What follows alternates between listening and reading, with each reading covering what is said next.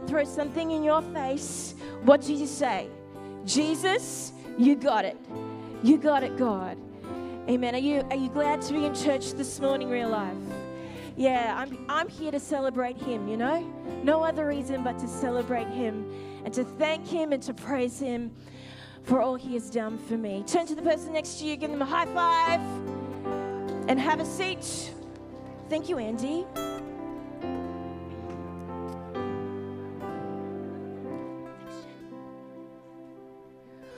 Awesome. Well, I'm just up here to introduce our guest speaker this morning. Are you psyched for the word?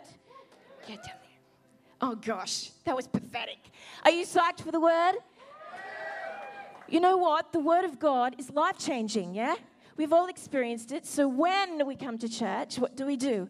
We lean in and we expect life change, don't we? So lean in this morning, church, and expect life change. Expect the Holy Spirit to come and speak to you personally because He loves you, yeah?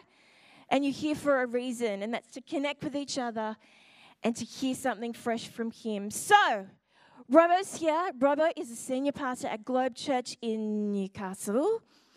And that's all about, I know about you, really. That's about it, is it? He's a dad. He's got so many kids. I've lost count. They're all grown now, though, so that's good. They're out of his house. He's married to a brilliant woman called Kate, and she does most of the work. And, we love Robbo. Robbo has been such a blessing in Lottie and I's life, and his words and his encouragement have been crucial. And God has used him powerfully in my life personally. And so I am so pleased that he's here, and it is my pleasure to introduce him to you today. Will you give Robbo a welcome?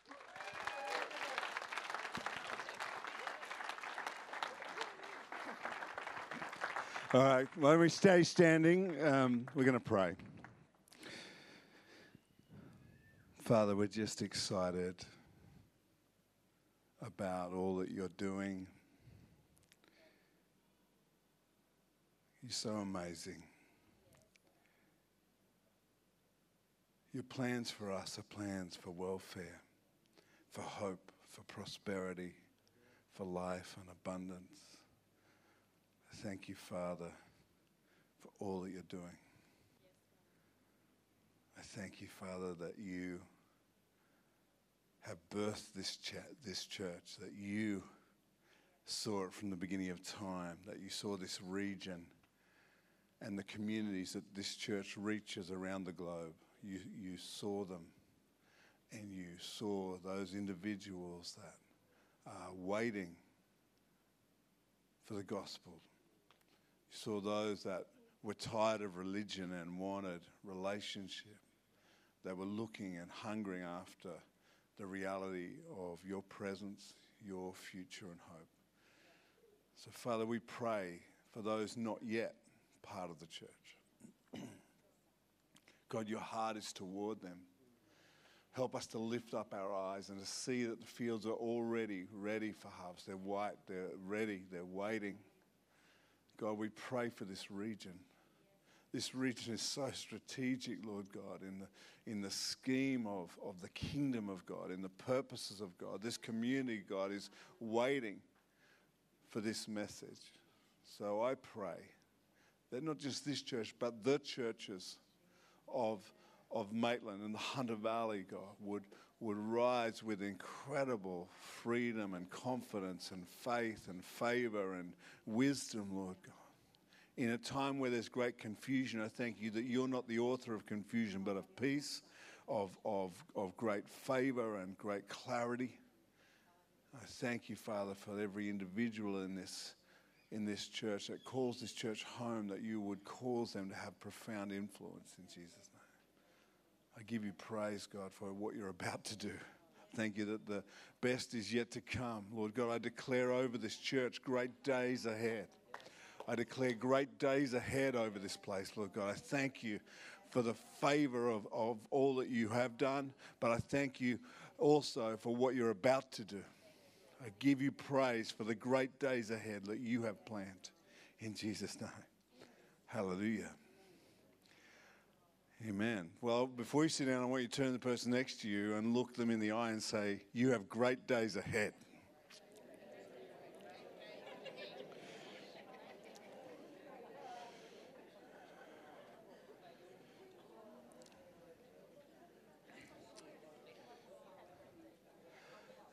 Well, I love this church, and it's been a privilege to be part of the journey, I guess, along the way of watching this church just flourish and be a blessing in so many ways. And thank you, Loz, for that lovely introduction. I'll tell my wife to lift her game and do the work that she's supposed to be doing.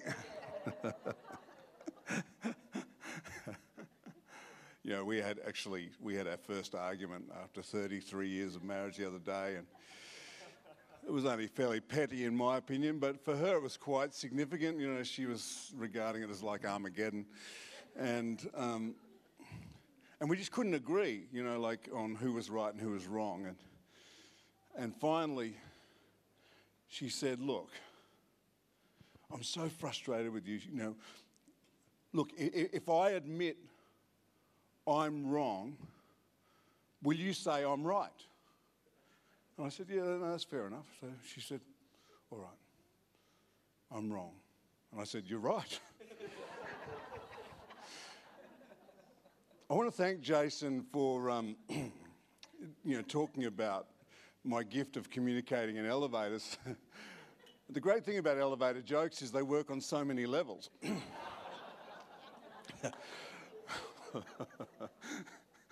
And I thought that would just give you a lift, mate. Sorry.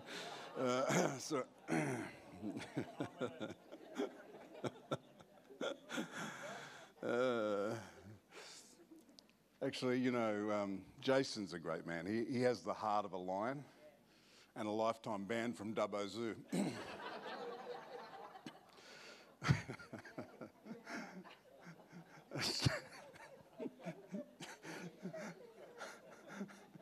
Speaking of children, actually, I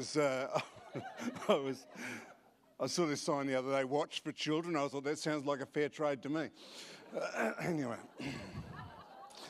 so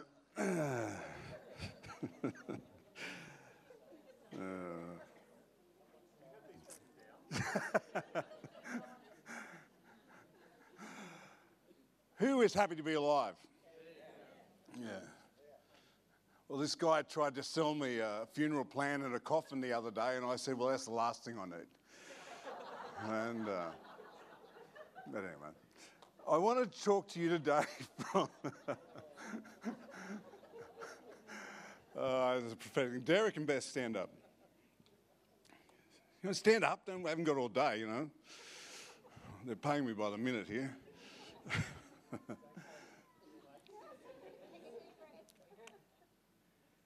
Jason, just you're next. It is a new season, and you already know that. But I just want to say two things to you today. You're just such a faithful and God-honouring couple. And I just want to declare over you refreshing. There's this stirring in your heart, and it's not yet clear to you what's going to unfold, and that's a great thing because God actually has something very fresh in you. And I also feel like he's giving you a time to breathe in and refresh. It's like long service leave because you've been so incredibly faithful and committed and determined, and you have blessed the world through what you've done. But I just want to encourage you in this new season, don't rush. Just breathe in because you're going to get clarity and there's going to be very clear provision, very new doors of opportunity that you hadn't expected. It's a shift, but it's exciting. And you know something's happening there, but it's not yet fully clear. But I just want you to trust in that process and breathe in. And let go of the obligation to perform because you don't need to. You just have earned a break, well and truly. And so be refreshed And you'll find this incredible uplift coming in this next few months. You're going to find this incredible sense of fresh joy, fresh anointing from the Holy Spirit. It's going to flow out through you. And the fruitfulness of your life, the greatest fruit is ahead of you. And I just encourage you with that thought, just to recognize that He's going to lift your eyes up and help you to see opportunity you didn't expect in Jesus' name. Amen. Give Him a clap. A good couple. So I want to talk to you today from Joshua chapter 6, and I kind of feel this is become a little bit of a life message for me, because I feel like there's a great stirring over the church for our outward focus.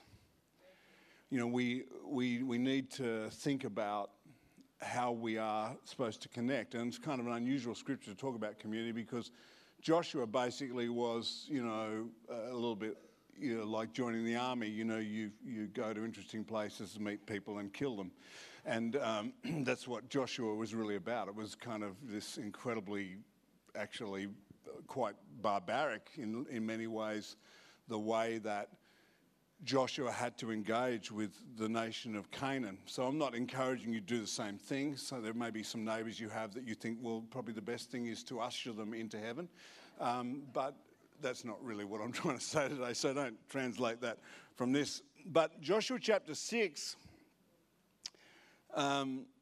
it says this: Now Jericho was tightly shut because of the sons of Israel. No one went out and no one came in. And that's a really interesting thought here. The whole city of Jericho is quite legendary, because Jericho was one of the great walled cities of ancient times. The walls of the city were like 18 feet thick, and so no one had ever conquered Jericho. And they felt fairly secure, even though there's over 1 million, Israelis parked outside their gates. They still feel fairly secure. And of course, for the Israelis, this is all new to them. They haven't actually ever fought against a walled city, and they don't really know what to do. So they're just camped outside. And God says to Joshua, okay, here's what we're going to do. I've given you the city. And Joshua goes, yeah, I can see that. The walls are there and all the people are inside. And in a way, when we translate that into our context, we can go, well, yes, God has given us the city, the region of Maitland, the Hunter Valley. God's given it to us. Amen? Amen.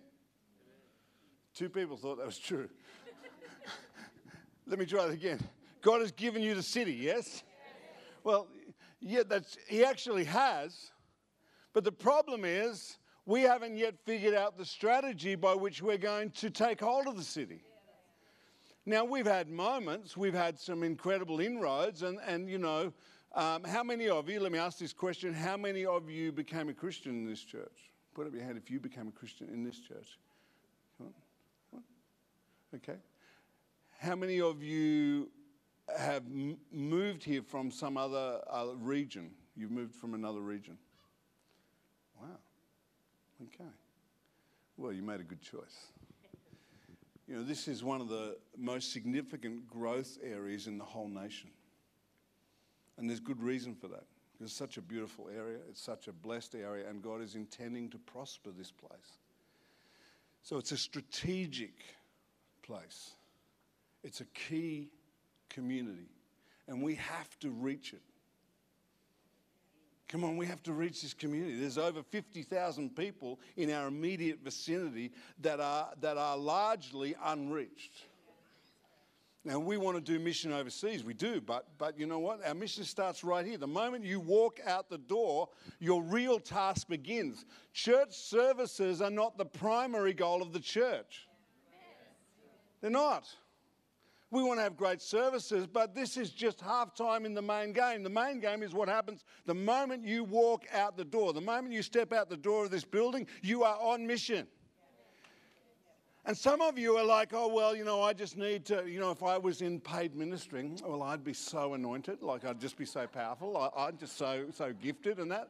That's why I've got lipstick on my mirror, because I'm just so talented. But, the pastors, they've never really recognised me. They don't let me have a go up there. It's like, Christian karaoke. I want to have a go. I want to sing.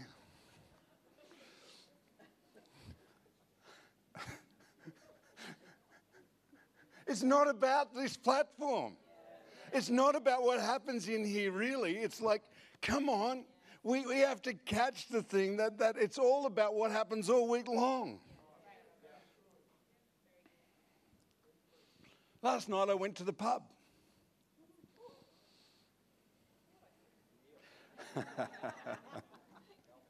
What were you doing there?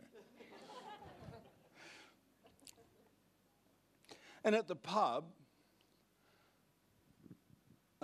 my daughter invited me because she was playing and she's not really that talented. She needed help. And so I went along to play and sing, and she doesn't give me a microphone. It's subtle, but I picked that up. I think she's sort of using me as a form of comparison, because when I sing, she looks really good. She suggested I sing solo. Solo, no one could hear me. And anyway, so I went to the pub, and I'm walking in, and I meet this guy who's a little bit inebriated, but he's 50, and I've been coaching his son at cricket for years. And so we've got this amazing connection. Now, he's not ready to come to church, but he loves our family. And he recognises that there's been this connection that's added value to his family. And I just love the fact that I can go to the pub and connect with somebody who I've done life with and build a rapport. Well, last time I played at that pub, and I don't often play, actually. I love playing, but I don't get to do that very often. But last time, and this is really interesting given what's happening here, there was this guy dancing. And I'm thinking, this guy is so out of it. He's the worst. Like, he makes me look like a good dancer. And he is just completely uncoordinated. I'm going, this guy's drunk as. What's wrong with him? And we played a song, Four Non-Blonde song that this guy absolutely loved. And he's just out there going crazy. And I'm going, what is wrong with this guy? And anyway, all of his friends come up. And they're standing there and they say, hey, we really want to thank you for playing that song. Because that's like his favourite song. I went, well, we didn't know that. And then they said, he's just found out that he's got motor neurone disease. And he's deteriorated really quickly. And he wasn't drunk at all. He can't drink. He just could no longer control the way his body is functioning. And so suddenly in the middle of the pub, I'm talking to them about, hey, I have a friend. His name's Phil Camden. And they go, oh, we've met this guy. He's amazing. I go, how did you meet him? Oh, they just heard about this group, that Phil runs. Phil is a walking miracle. He has defied all what the normal prognosis of MND has been. And in that time, God has used him to reach literally thousands of people through him having this disease. He is not healed. But in one way he is, because he's just like, he is walking. You do not want to miss next Sunday night. I'm telling you right now, you will not hear a more powerful story about how to engage faith in the middle of trial. And, and seriously, if you have anyone you're reaching out to, that is a time you do want to invite them to church. I don't invite many people to church until I think they're ready. Does that make sense? Because I know that sometimes they need to do something else. They might need to come for dinner. They might need to come to a life group. They might need to just have coffee with me. They may need to meet me at the pub. But whatever it is, I want to engage with them where they are. But in the process, then I've got to look at the fact that yes, God has given me the city. So suddenly we become pastoral to the whole city. And I love the fact that Phil Camden has turned a test into a testimony. He's turned a nightmare into a dream. He's actually had a profound influence in that whole arena. And he's led dozens of people to Christ who are battling with that disease. So, yeah, you don't want to miss his story if you haven't heard it. It's very, very powerful. So, it's one thing to be told you've been given the city. And I want to stir you up by way of reminder here. You know, my dear mate Grant Atherton has had a really tough year. And it's not his fault. He's carried the weight of pressure, of challenge, of pastoral ministry, and the grief sometimes attached with that is difficult to believe. We live in an era where we have witnessed, in fact, Alison Martin said to me 20 years ago, I think it was, when you started studying psychology, or whenever it was, maybe it was a bit less than that, that there would be an epidemic of depressive and mental illnesses, of emotional challenges. And we're witnessing that right now. And so none of us are immune from that. All of us have to deal with the fact that we have to keep our soul free and healthy and light. And the reality is that for Grant, he's been through so much, carried so much. And so he's needed this year off. But let me say this to you really bluntly. The church is not having a year off. The church is not Grant's idea. It's not Meg's idea. It's not Lozzie's idea or Lottie's. It's not mine. It's not Mark Zayre's. It's God's idea. He planted it. He's building it. He'll continue to sustain. Yeah, you can actually get a bit excited. It's your church. Hello, I'm only visiting. Can I just say this? When you come to church, sit at the front. Push the pastors out of the seats. Right? Don't sit at the back. Sit at the front, because there's something powerful about us engaging and connecting at the front. To all those at the back, I still love you. No, sometimes people need to sit at the back because they have to go in and out or whatever. But I just want to encourage you. Lean in. This is a powerful new season for this church. This church is not in any way struggling, going backwards, dwindling, losing focus. It's the opposite. God is stirring up something very powerful because there's great days ahead. And I just want you to see that. It was God's idea and He will continue to sustain it. And the city may seem shut up, which I would regard as the opposite of connection, but can I urge us to be connectors? How many non-Christian friends do you have right now? How many of them would be welcome in your home? Or how many of them do life with you regularly? You are meant to be a connector. The city may seem shut up. They may have put walls up around their heart, but I want you to tear them down. And here's how you do it. The second part of this scripture is,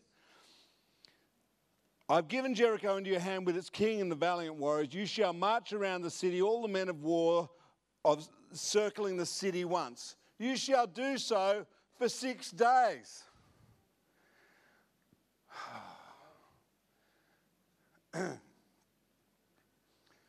So we're going to march around the city. And I think what's really funny about, sorry, I'm making the back the front now. I'm going to preach from back here. So, march around the city. It's like, the really, really funny thing about this is he said to them, make sure that no one says anything while you're marching around the city. And I think that's the funniest thing, because if you think about it, if you were there and the leader said, here's what we're going to do. We're going to march around the city 7 times. 6 days in a row, we're just going to march around the city. And here's the deal. No one say anything or else you'll be instantly killed. Well, why does God say that? Well, I think it's because he recognises that if you was you marching around the city, you would be going like this. Mine, mine, mine, mine, mine. I don't like walking. If I signed up for exercise, I would have joined a gym, this is the worst invasion I've ever been on. What on earth are we doing? Joshua's an idiot. He doesn't know what he's doing. He's like, bring back Moses. He's dead. Oh, bring him back anyway. Because Moses was a lot better leader than this guy. Joshua's an idiot. Mine, mine, mine, mine, mine. I just feel like I'm going around in circles, which I actually am. That's because I am going around in circles. And on 6 days in a row, and I can't speak, and I'm Jewish. I'm Jewish, I have to speak. That's what we do. And we speak with our hands as well. I just feel like I'm going around in circles. And some of you feel exactly the same. Oh, nothing changes. I just go round and round. Life's so boring. One day follows another. It's just so fruitless. It's like, all I'm doing is getting older and it's really boring and the people around me are boring. My life group's boring. The church is boring. It's like, I don't know what. I give them money and what do I get back? What's in it for me? No wonder he didn't let them speak. Just shut up.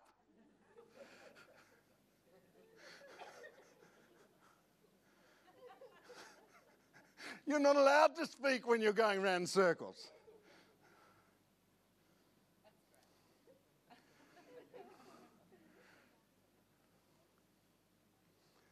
Does Joshua know what he's doing?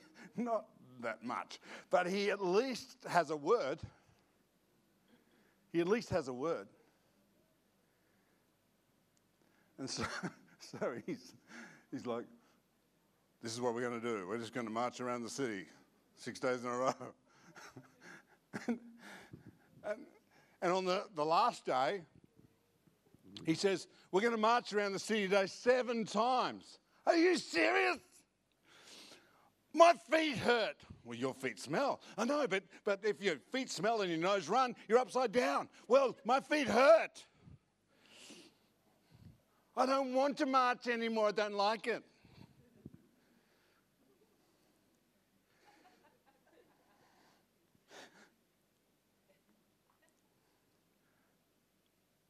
On the last day,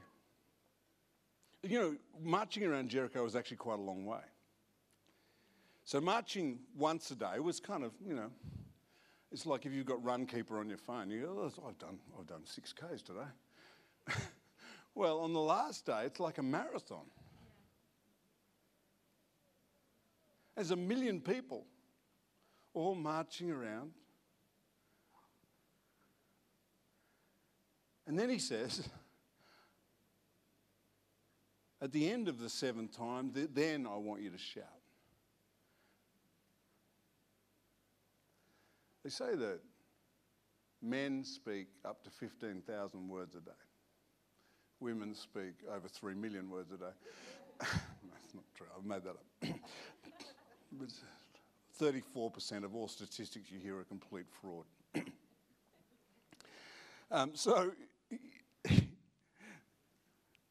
why is it that he says to them, march 7 times? Well, I think one of the reasons is because when you have to march the 7th time, you have completely run out of your own strength. And I think they're marching at that point purely on the basis of the fact that they had a word.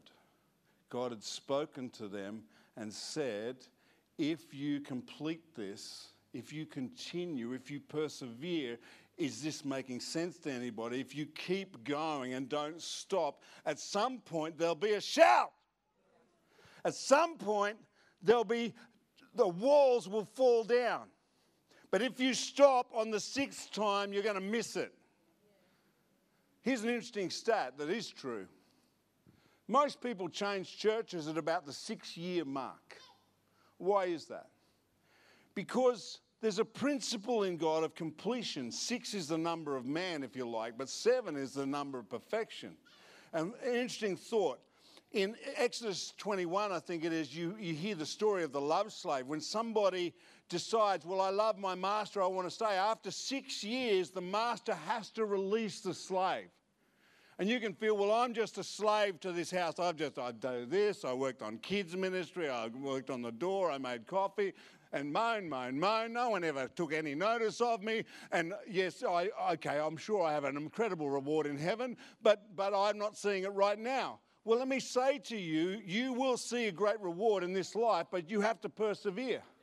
And there's a moment at the 6-year mark where everybody suddenly feels, well, I wonder if I should just move on. But here's the thing, if you push past that 6-year mark and you nail your ear to the door, the 7-year mark, you become a love slave. Suddenly, God opens doors. There's something about the 7th time. It's profound. Suddenly there's fruitfulness. Some of you in business, you've persevered year in, year out, but you're coming to the 7th. And when you come into the 7th season, suddenly something breaks open. Something gets launched. The walls come down. Because there was a moment at the end of the 7th time where they haven't been allowed to talk for 7 days, and suddenly they've got a lot to say and they want to shout it all at once. And they do. And I reckon on the 7th trip around on that last day, I reckon a spirit of faith starts to rise in their heart. I reckon the lights start to go on. They start to see something. They start to feel a stirring in their heart. They go, what if? What if the walls really could come down? What if the community really was opened up? What if there was an open door for us? And the moment they shout, the walls fall. And here's the thing. At that point,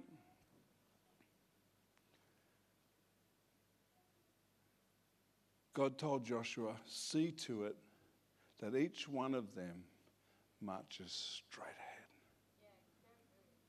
Straight ahead. Oh, wait a minute.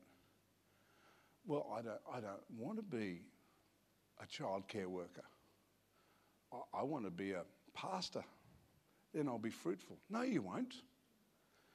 Can we stop thinking that our ministry would begin if we were just somehow paid by the church to do it? That is ludicrous.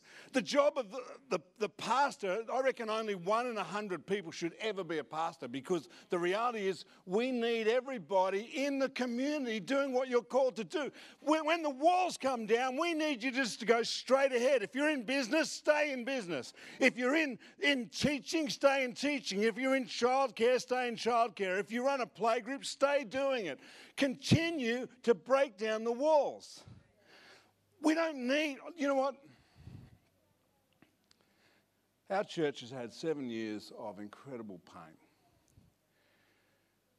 We got, our old building got massively damaged in one of the storms that hit us many years ago. And so we're thinking, well, it really wasn't that repairable at the time. So we thought we'll put an insurance claim in. But the insurer refused, as they have done also in Dungog, the insurer refused to pay, saying, oh, well, it's just normal wear and tear. And we go, are you serious? Like, the building stood there for 40 years without a single crack, but suddenly it's irreparable. So for the last 6 years, we've had this ongoing battle with the insurer. Seriously, we've spent, I don't know, $40,000 on reports and engineering and you name it. And in the end, we've actually developed a very strong case, and we actually have had to take legal action against the insurer. But in my heart, I know two things. One is that the walls will come down because we're going to demolish that building and we're going to build something new. We're going to build a brand new daycare centre on that site, and we'll build it whether we ever win this case or not. But the other side of it is that I had to be determined. I will not let go until I see the completion of what I believe God wants for us. And whether they pay up or they don't, I'm not worried about that because God has this in control. Those walls will come down, new walls will be built, and it will be the most profound community interface we've ever had. We're building a 90-place daycare centre right on that site. And in the middle of that journey, I was really depressed about it, and I felt God say to me, turn this test into a testimony. I have given you a way forward that will be better than what you could have dreamed up yourself. See, what we have to do is recognize that firstly, we have to see that God has given us the city. Secondly, we have to march sometimes, and we have to feel sometimes that we're just going round in circles. But I promise you, it's not a wasted effort. There are some people in your world that you've reached out to, you've prayed for years. How many of you older folk would remember a radio announcer called Clive Robinson? Anyone remember him? Amazing story.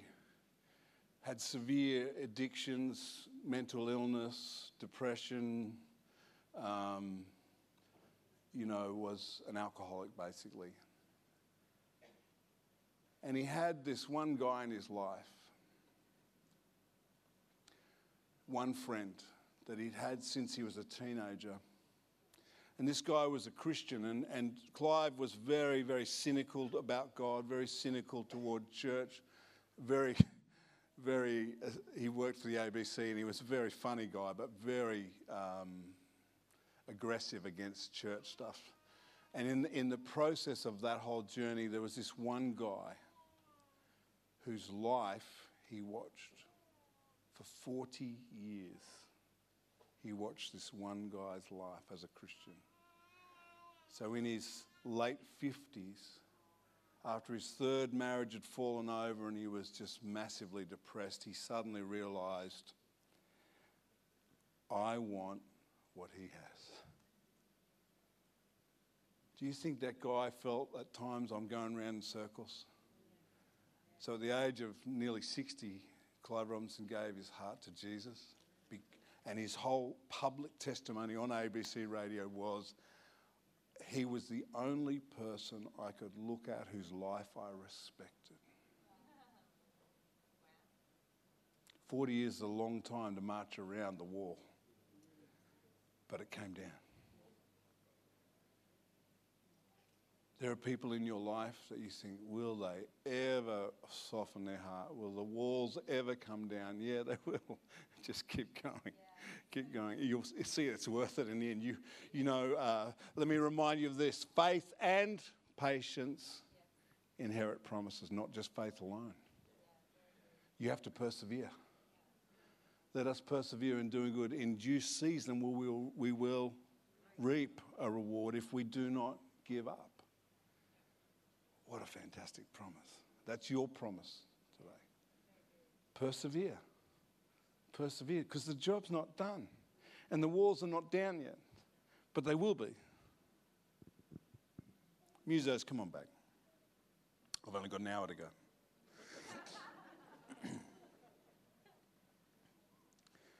I want to remind you that what you're doing is not a waste of time.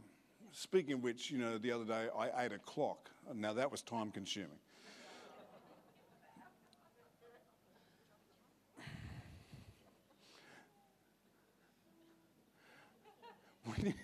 When you're on the journey,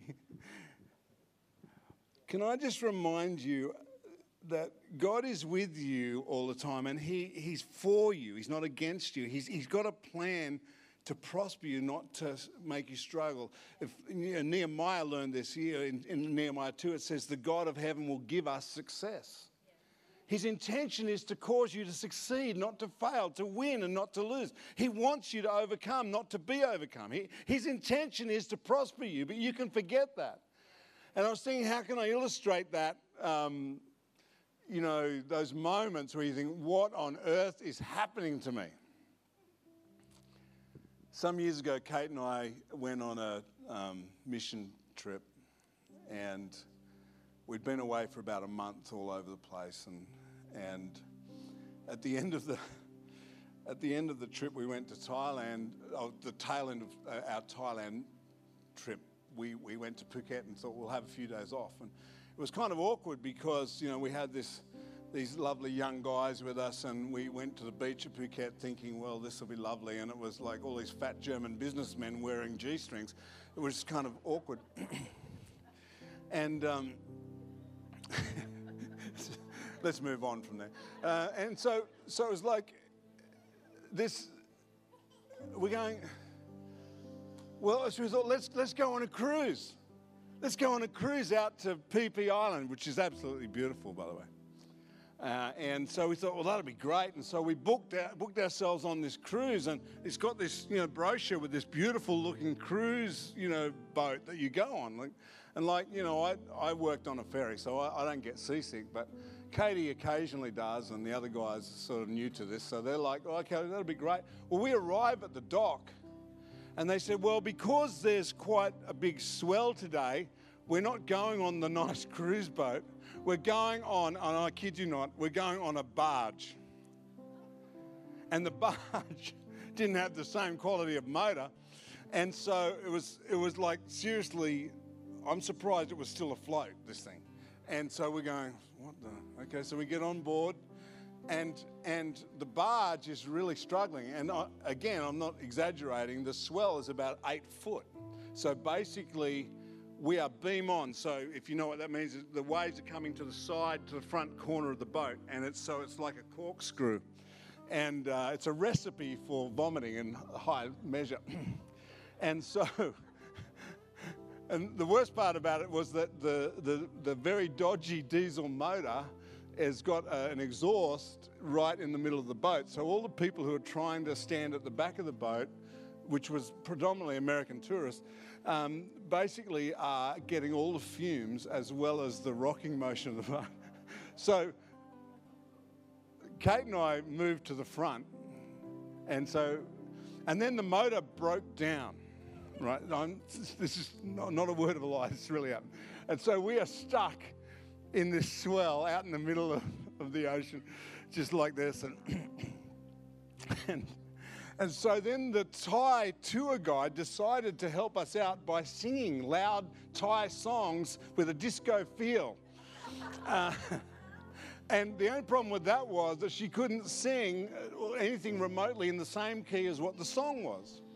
Yeah, well, that's how I felt as well. And so we're there on this boat going, what on earth is this? Well, the trip that was supposed to take an hour and a half took us nearly 5 hours. We arrive at the island, and the lady says, you have 30 minutes to have lunch, and then we get back on the boat to go back. Well, it's the closest I've ever seen a mutiny, because the American tourists, if they had the right to bear arms, they would have used it at that moment. They would have shot her on the spot. They were so sick and so angry and so violent. And I'm just going, God, what? This is crazy. We didn't pay to come out here and waste time like this. And I had a word of wisdom. Why don't you go and ask the reception if they've got a room? What a genius idea. So I went into reception while all the Americans were plotting how to kill the tour guide. I'm go to the reception, and for $5 American each, we got a beachfront cabin for the night. And they all got back on the boat.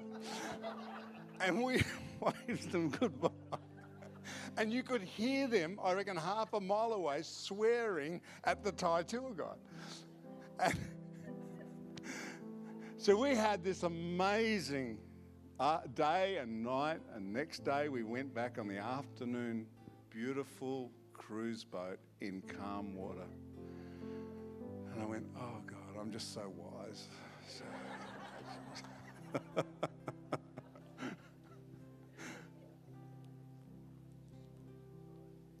I told you that story because you live in the Hunter Valley. It's wine country, but I want us to take the wine out of our mouth. We whine and moan when we never see that God at the end of each test has something good for us. No test has overtaken you but such as is common to man. And God is faithful, who will enable you to endure it and to come out with gold at the end of it. That's his intention. He's not mocking you. He's not against you. He's completely for you. He's shaping you. He's helping you to become. You are not in the middle of any trial that God and you will not overcome with great fruitfulness and victory in Jesus' name. Come on, let's stand together.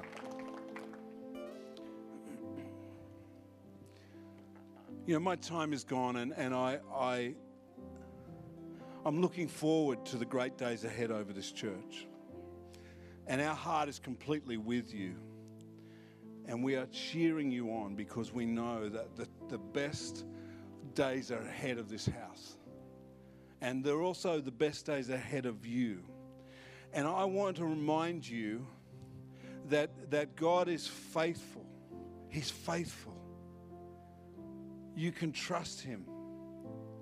And I want you to take a moment. If the truth is, as I've been saying this, you realize, I've been moaning, whining, complaining, grumbling, and murmuring. Well, just be glad you weren't part of Israel, because you would have been killed in one of the plagues. So you're still alive only because of grace. Let's take the moan out of our soul. And let's put faith there instead, because, those guys, as they marched around the city, they realized that something's going to happen. Something's going to happen. The walls will come down. And I want to declare that over you today. The walls of this city will come down if you will persevere, and at the right time, if you will shout. And the shout is a shout of faith. It's a shout of praise. So I want you to close your eyes. If this morning you feel challenged by this message, you realize I've allowed my faith to drop and I've allowed my fear to rise, and I am not seeing the big picture that you see, God, then I'm here to remind you, keep marching, keep walking, and hold your tongue. Because at the right time, when you shout, the walls will come down. And at that point, you will march straight ahead, right where you are, right in the zone you're in, right in the home you're in. God will use you. If that's you this morning, I want you to raise your hands right now. You're saying, God, I really need to let go of my frustration, my grief, my anxiety, my self-doubt. And I want to trust you again. Wow, all across this room, it's great. Yeah. I want us to pray a prayer together over that whole issue right now. You've got your hands raised. You're praying in agreement with me, because I'm praying this prayer too. Let's pray together. Dear Father, thank you for your wisdom, for your grace. I thank you for your forgiveness, for all the times that I've complained, the times that I've been frustrated, the times I've doubted. I ask you to forgive me. I declare that the walls will come down at the appointed time, and help me to set a guard over my tongue. Set a watch over my mouth, Lord God, that I would speak praise instead of fear. I would speak faith instead of doubt. I declare victory over my family, over my future, over my finances, over my work, over my study, over the church. Because that is your intention. It has always been and will always be your plan. Thank you, Father. In Jesus' name. Amen. While you're standing there, I just want to ask this one question. If this morning in your heart you have let go of your relationship with God. You know, I loved our communion message this morning because there was a reminder that we are called to relationship and not to ritual. This is not a ritual, but right now in this room, if you're saying, Jesus, I need to surrender to you. I need you to fill my life with hope, salvation, and confidence. If you're not sure where you stand with God, if you're not sure that you have a relationship with Him, He loves you unconditionally. Nothing you do or say can make Him love you more. If that's you this morning and you're saying, I want to come back to God, or I want to come to God for the first time, then I would say right now where you are, Jesus is just a prayer away. But it's your choice to do that. He will not force you or manipulate you, and neither will we. But we're inviting you to take the step of faith to allow Jesus to become Lord of your life. If that's you this morning across this room, you're saying, here I am, Lord. I need you. I want you also. You've got privacy. I want you to raise your hand right where you are across this room. You're saying, God, here I am. I come back to you, or I come to you for the very first time. Across this room, you're just raising your hand saying, God, here I am. I need you. I need your transforming power. If that's you, raise your hand right now, because God is here to touch and transform your situation. Okay. I want us to pray a prayer of dedication. And if this is in your heart right now, I just want you to pray this prayer with me as well. It's a very simple prayer. Dear Lord Jesus, thank you for your love. Your death on the cross has rescued me. I trust in you. I ask for your forgiveness, your cleansing, your salvation. I thank you that you have risen from the dead to give me new life. Thank you, God. I declare you are my Lord and Savior. In Jesus' name, amen.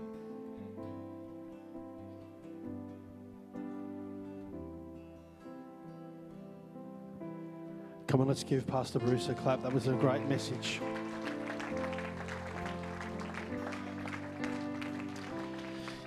If you are one of those people that responded to that last prayer, can I please get you to head at the end of the service